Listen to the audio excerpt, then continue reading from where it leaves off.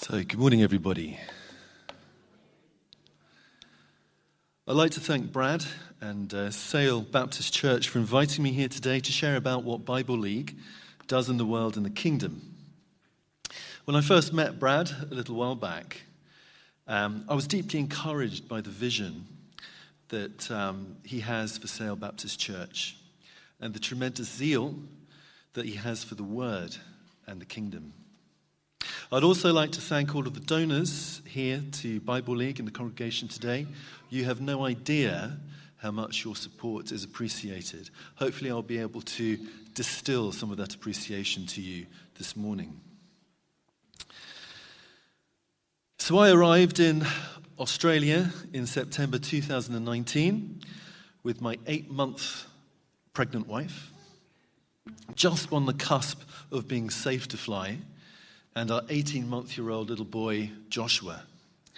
The flight took 36 hours. Do you have any idea how stressful that flight was? You do. Yes, you do.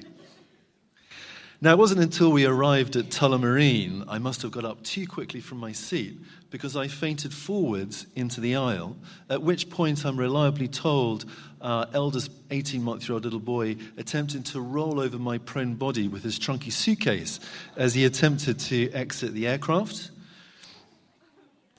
We were greeted by bushfires, and then we moved straight into the pandemic. The most draconian lockdown in the world, but I think probably the less said about that, the better. So I currently live in Montmorency in northeast Melbourne with my wife and my 2 boys. Montmorency very much reminds me of where I grew up, in Winchester in southern England with its trees and its rolling hills and spires, etc. So if you've seen Escape to the Country, you'd probably know all about it. And my adult years were spent in London following my studies at King's College London. I studied theology there. So the passage that we're going to look at this morning is John 1:35 to 51. Please feel free to open your Bible, which takes place within the first half of John's Gospel known as the signs of the Messiah. And the way that we're going to do all of this morning is to break it down into 3 chunks. Firstly, what does this passage tell us about what it means to be a disciple, to be called? Secondly, what does Bible League do in this space, i.e., how does Bible League help to make disciples in the world? Finally, number 3, what can you do to make disciples of others out there? So firstly, let's look at John 1:35 to 1:51.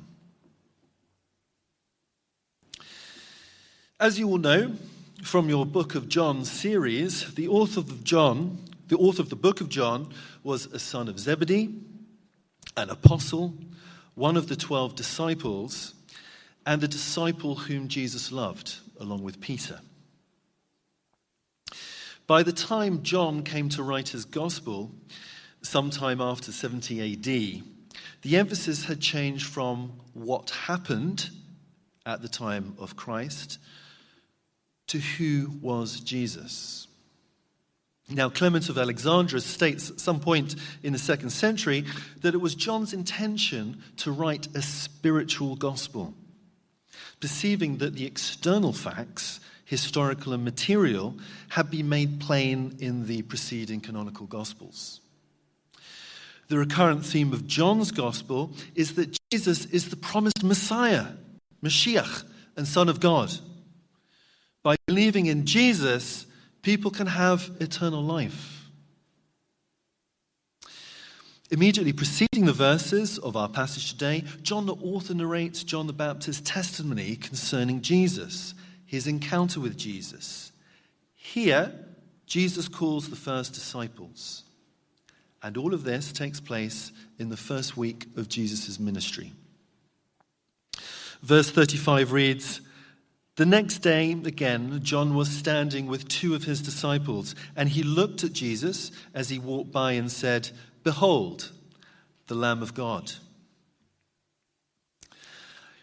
Jesus, by his sacrifice, fulfills the symbolism of the Passover lamb and other Old Testament sacrifices. Deliverance through the blood of the lamb prefigured the coming of Jesus as the Lamb of God. This lamb imagery will later culminate in John's vision of Jesus as the apocalyptic warrior lamb, as we see in the book of Revelations, bringing judgment and universal victory. The two disciples heard him say this, and they followed Jesus. Verse 43, Andrew says to his brother, "We have found the Messiah." Messiah is a word that comes from the Hebrew participle Mashiach, meaning the anointed one, and is a summary term that gathers up many strands of Old Testament expectations about a coming one. And in fact, in Jesus' day, there was no one fixed, unambiguous understanding of who that one would be. But there was always a sense that this figure would lead, teach, and save God's people. He would certainly be a descendant of the house of David. Verse 42 says, he brought him to Jesus. Jesus looked at him and said, "You shall be called Cephas." Cephas is an Aramaic word meaning rock. In biblical times, God frequently changed people's names to indicate their special calling, as was the case with Abraham and Jacob.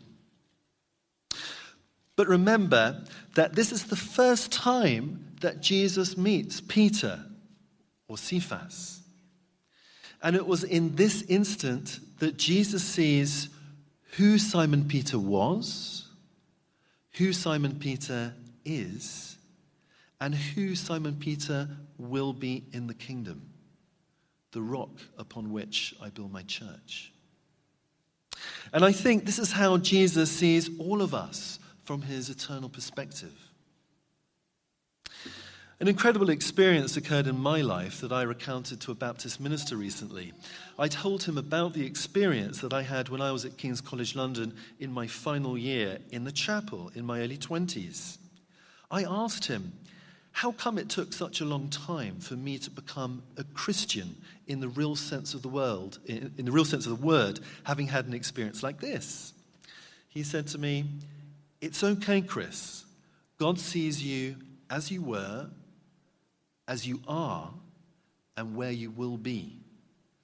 God has an eternal perspective on you."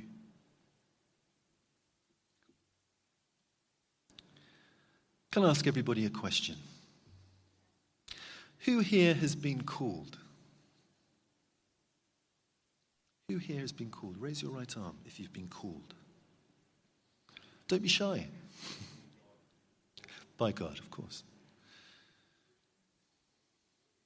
Come on. You would not know the truth of who Jesus is in your heart if you had not been called. So I think everyone should raise their right hand, right?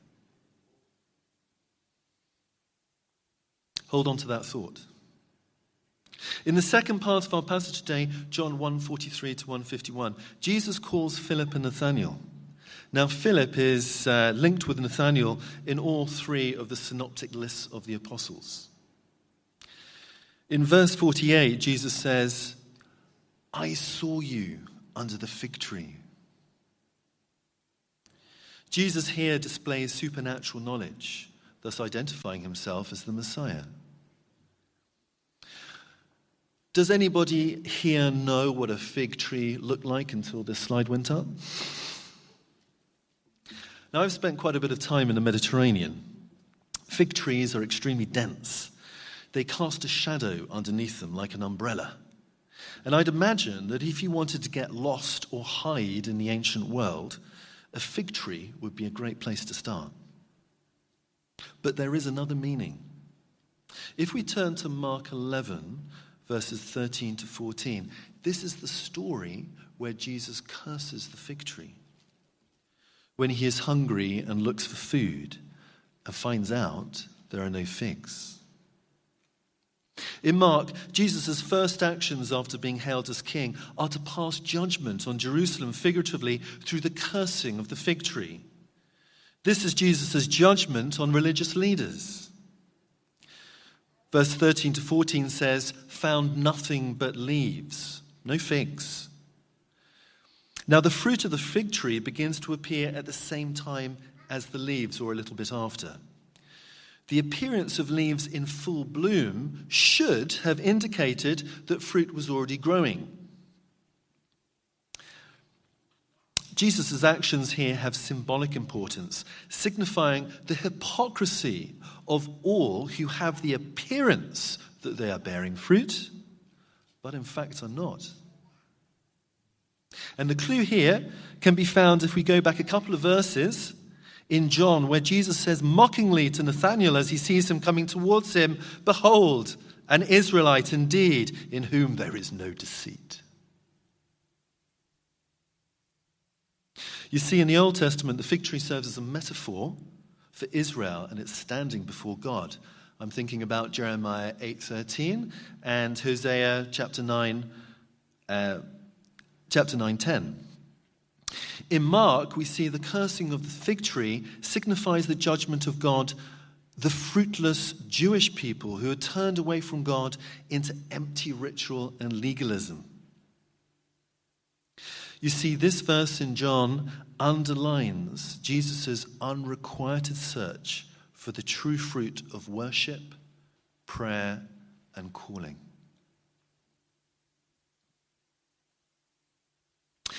In verse 49, Nathanael answered him, Rabbi, you are the Son of God. You are the King of Israel. The term Son of God here designates Jesus as Mashiach, as predicted in the Old Testament. And here we see what John, the author, is very keen to do, to pronounce that Jesus is the promised Mashiach and Son of God. By believing in Jesus, people can have eternal life. Verse 51 says, Truly, truly, I say to you, is a solemn affirmation stressing the authoritative nature and importance of Jesus' pronouncements. See heaven opened and the angels of God ascending and descending recalls the story of Jacob in Genesis 28. Although in this passage, Jesus will be a greater way of access to God than the heavenly leaders on which angels travel between God and Jacob. And wherever Jesus is, that place will become the new Bethel, where God is revealed. Jesus is not merely a son of man or an ordinary human being, but he repeatedly, more than 80 times in the Synoptic Gospels, refers to himself as Son of Man, suggesting the greatest, most noble Son of Man of all time. The Son of Man is that messianic figure that refers back to the mysterious human divine figure of one like a Son of Man in Daniel 7:13. Who would be given rule over all the nation of the earth, as it says in Matthew 26:64. The Son of Man will be lifted up by being crucified, must suffer. And by identifying with the Son of Man, Jesus places himself at the very center of the eschatological drama yet to come. Now, I would like to tell you about how Bible League makes disciples in the world. Jesus said, go into all the world and preach the gospel and make disciples of all nations. As we know, the word nations in Greek is ethnos, which is where we get the Greek expression ethnic groups or people groups. Now, my question to you this morning is, can you guess how many ethnic groups there are in the world? Can you guess how many people groups there are in the world? What was that? Millions? A little less than millions. Thousands, I was thinking. Thousands, that's the right answer. A little bit more than 1,000, less than 20,000. That's a good offer over there. The answer is 16,000. Yeah. Were you going to say 16,000? I thought so. Now, the really important question is... And drip, that's what the drip, that's a cool thing, right? Yeah, that's a cool... I thought we were having an ongoing discussion about how many people groups there were there. My important question that I have to ask you this morning is that how many of those 16,000 people groups have never been reached by the gospel? How many of those 16,000 people groups have never been reached by the gospel? That's the important question. I can take a percentage. 50% is a good answer. And a little bit less than 50. The answer is 40%. So that's 6,500 people groups have never been reached by our gospel.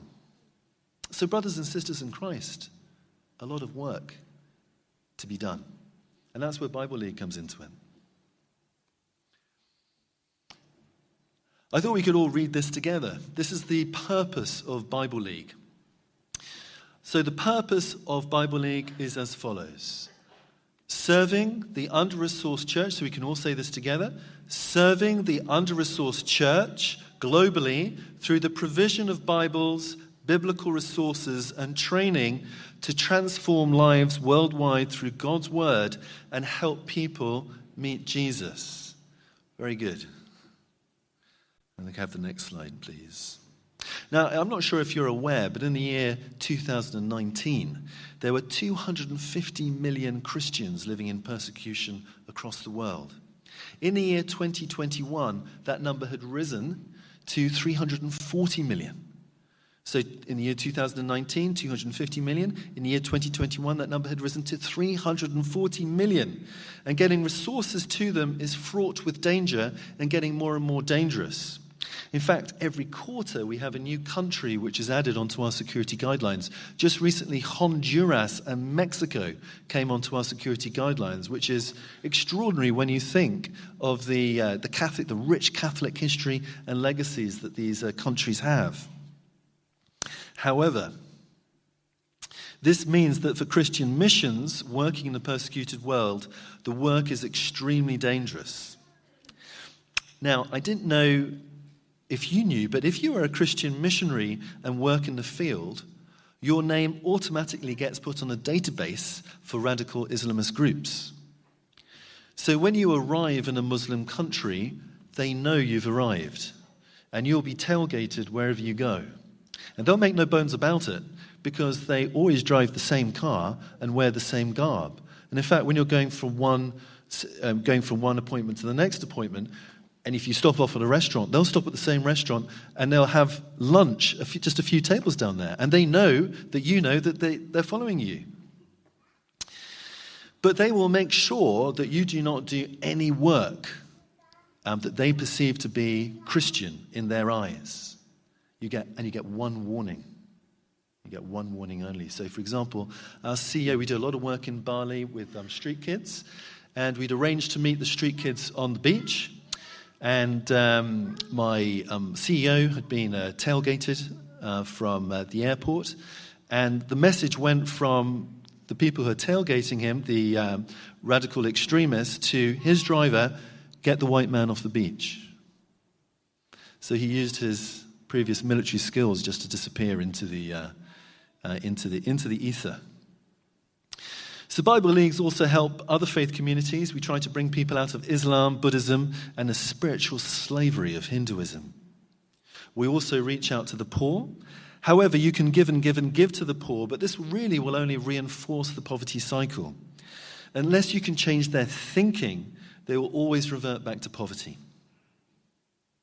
So the Bible League's Bible-based literacy courses, which I'll be speaking about in just a moment, will help to transform their minds and their thinking. And it is here that we make a gentle argument for God's Word and the Holy Spirit.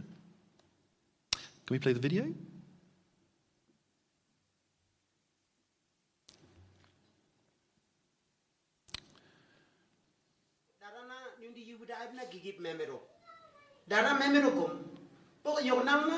Nundi gereja amulatlam siang wenena memero puku wenena out kemelama do wene ani si ani yak lemla buka nimba be elulama pok memero kumni amulatlam siang wenena oi nimba be ket sepo seni lima po sumni ni wenena nundi ibu nisin mati ut sampai wahyu kiki tanggal wenena ora yosimna igin kum kiamat.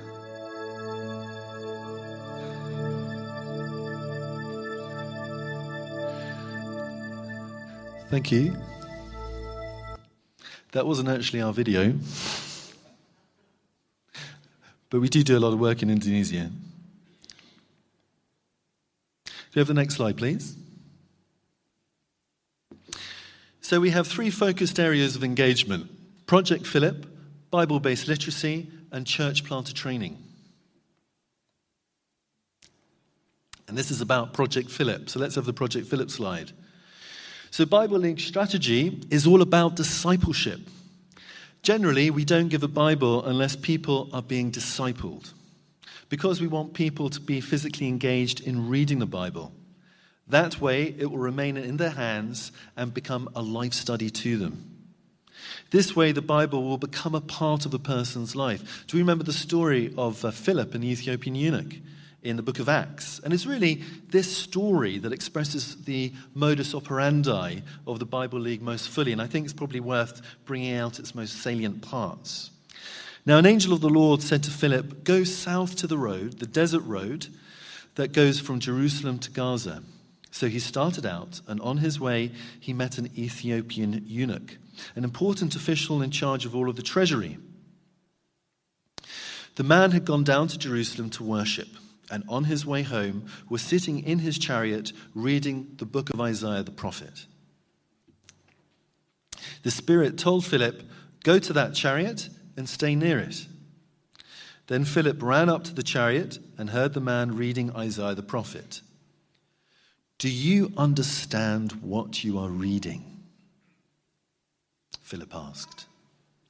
"How can I," he said, "unless somebody explains it to me?" So he invited Philip to come up and sit with him. Project Philip is a 26-lesson booklet centered around the book of John. Young Christians come and grow in their faith and go out and bear fruit, and that fruit remains. One could say that in this way, the Bible League is like a farmer. A farmer plants the word of God and cares for the seed by watering and fertilizing. That way, the seed will grow and flourish. Can we have the next slide, please? Bible-based literacy. So there's no point giving a Bible unless people can read. So we're teaching both adults and children to read using biblical precepts and concepts. So if we bring Christian education to people, it will help to change culture. And these Bible-based literacy courses have gained significant traction in all of the immigrant populations of Australia and New Zealand. And can we have the next slide, please? Church planting. So Bible League are also involved with church planting. Since Bible League started in 1938, we have helped to plant over 77,000 churches across the world. That's 77,000 churches. We are currently planting, last year we planted 1,638 churches. That's 4.48 churches every single day somewhere in the world. Now, for a church planter to graduate, they have to have a minimum of 30 adults per church. So that's what constitutes a church in this instance. Some will go on to plant more than one church, and the average planter plants 1.87 churches in their lifetime.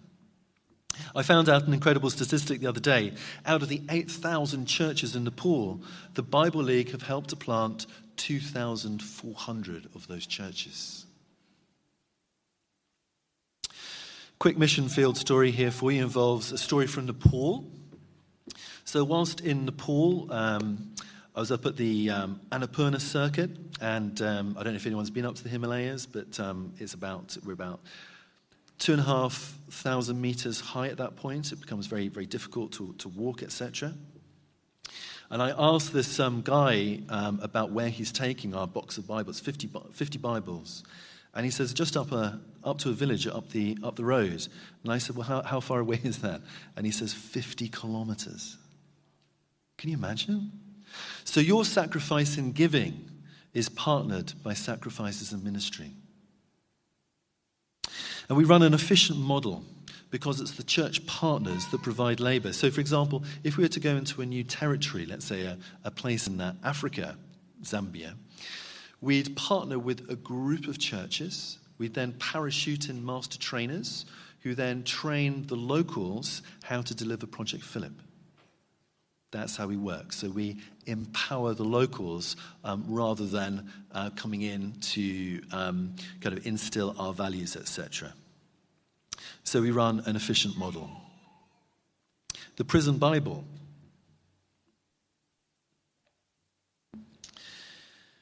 So 15% of our raised funds goes back into Australian projects, and this is one of our most well-known products. It's the Prison Bible. It has 52 great life lessons in the beginning. So, for example, I found myself in prison perhaps for the first time. How do I manage my relationship with the other inmates? How do I manage my relation or create a relationship with the guards? And how do I keep my relationship with Jesus on leaving prison? So this year, we've helped to plant about 8,000 Bibles in Australian prisons. And apparently the best thing about this particular version is you can't smoke the paper. Because it happens. It happens. And can we have the next slide, please?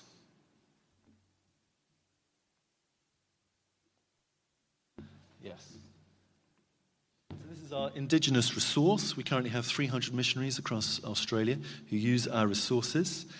We worked with retired Wycliffe translators on a simplified English version, purely for indigenous Australians. There's no cost for this resource. So if you know anyone who's involved in indigenous ministry, please come and see me afterwards. So we've got some new stuff that has recently come out, which includes an introduction to the Bible.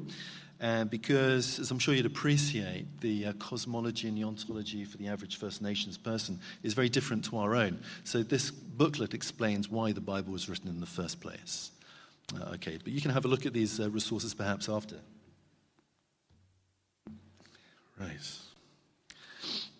So can we have a look at the numbers, please? Bible League grew by 30% last year.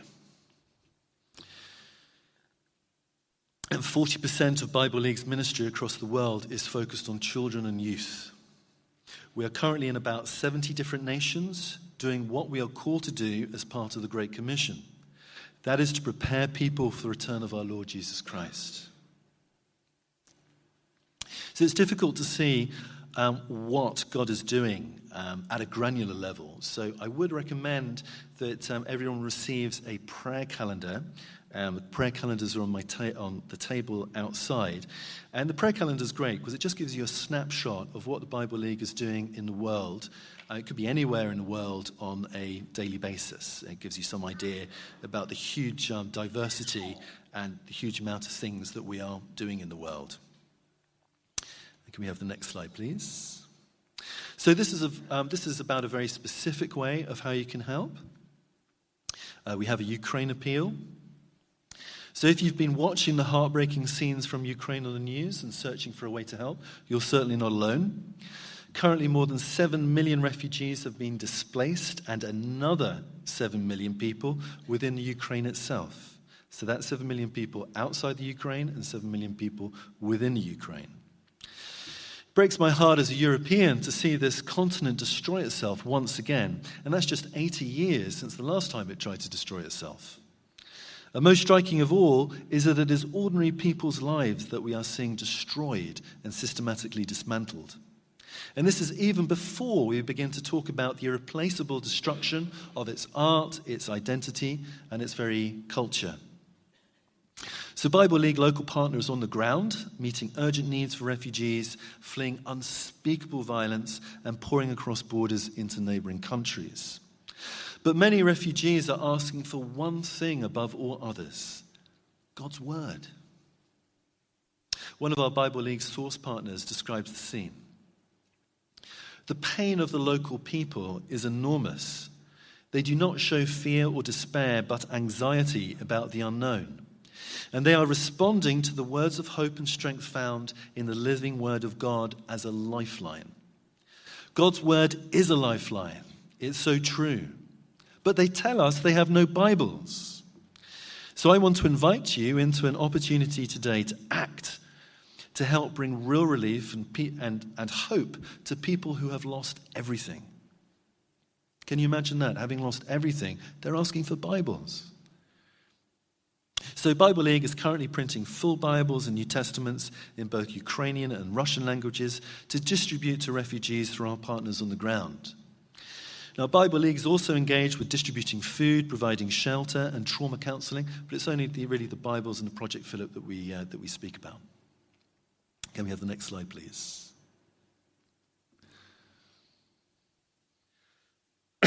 The next slide, please.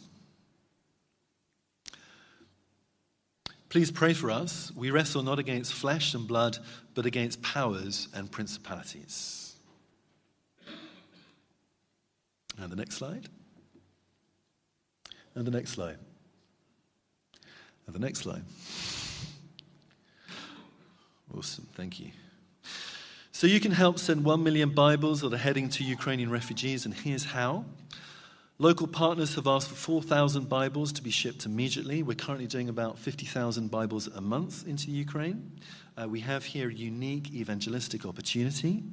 Your gift today of $45 can provide 5 full Bibles. $75 can provide 25 New Testaments. Now, statistically, each Bible is read by an average of 5 people, and this can impact an entire community. So if you go away and do the maths, $45 can provide 5 full Bibles, which can help 25 refugees. $75 can provide 25 New Testaments, which can help 125 refugees. And it's a family of 5 that can help to transform a community. So if Bible League has touched your heart and you would like to contribute, please see me outside. Can we have the penultimate slide, please? What could you do to make disciples of others? This is chunk 3. Now, every Christian knows we are meant to share the gospel and look for opportunities to witness to Christ. Yet almost all of us find it a genuine struggle. At least I do.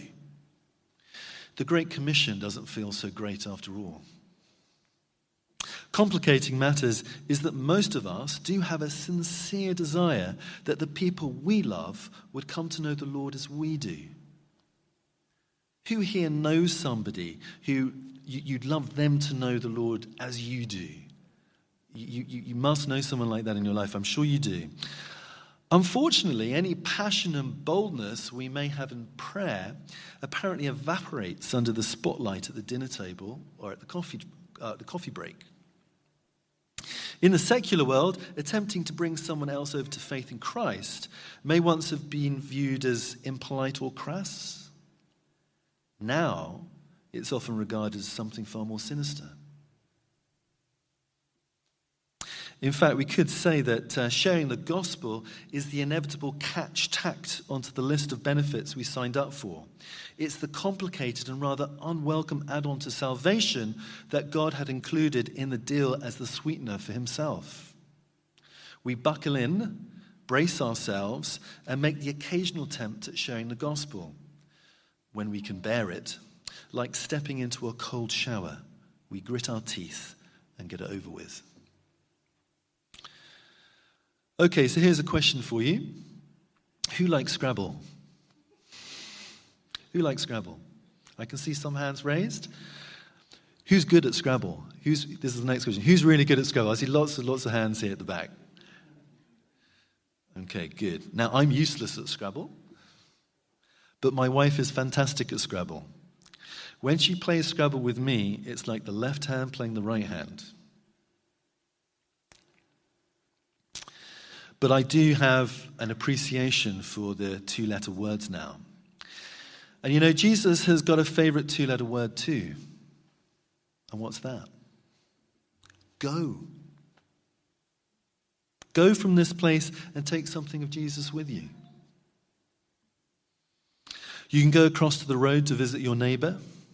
You start wherever you are. There's a little bit of work to be done out there for secular people before they can trust the Bible, before they can see and experience the saving power of Scripture. In my limited experience, most of the time, it's about giving people the permission to ask certain types of questions about faith. People out there need to be brought to a place where they will willingly look at the word and not just dismiss it out of hand. I'll tell you what I do. You have people around to dinner. You get to know people in the workplace. People go to the school gate, or in my case, the daycare center. And this is my thing. What kind of book would work for that person? Mere Christianity, C.S. Lewis? Or maybe they need to look at Is Jesus History by our very own John Dixon, if they have an appreciation for the historical perspective.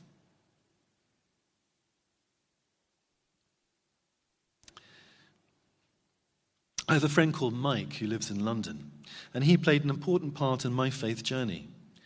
Mike's thing is to go into coffee shops and read Christian theology books. He tells me, it helps, Chris, if I have God or Christ on the title of the page on the very front of the book. I tell you, Chris, he says, within 10 or 15 minutes, I've got somebody coming up to ask me questions. And never underestimate the power of a good question. Challenge people gently. Why would you say that? The best thing about this technique, of course, is that you don't really need to know the answer, although it does help. Just let them entangle themselves in their own logic. You see, I have the privilege of knowing and actually being friends with quite a few militant and emotionally driven atheists. And the wonderful thing is that the case for Christ stacks up from an intellectual perspective. And you can be confident about this. But I sense that the problem at the root of all of our struggles with sharing the gospel and getting the Bible out there is almost certainly right at the beginning with our view of God. Sharing the gospel is no clunky add-on to your own delighting in God. Instead, it is the natural overflow and expression of the enjoyment you have of him, so that, like him, you gladly go out to fill the world with the word of his goodness. It comes out of being called. Jesus went to the ones who were outcasts. He went to them because they were bypassed by society. And in that challenge, we get to know Christ. And you never know Christ better than when you serve him. But maybe it's just your circumstances in life. You do not quite allow yourself to go yourself. Maybe you have children, or you aren't quite as mobile as you used to be, and you are unable to go directly. So go with Bible League to help make disciples of the nations.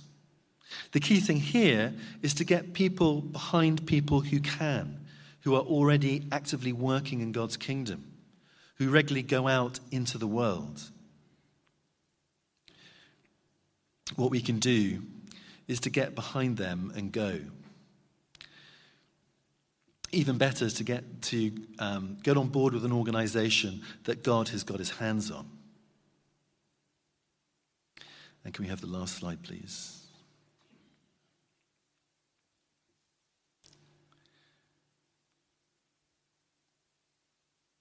Thank you very much for your time this morning. I'd just like to read a very short piece of Luke 12.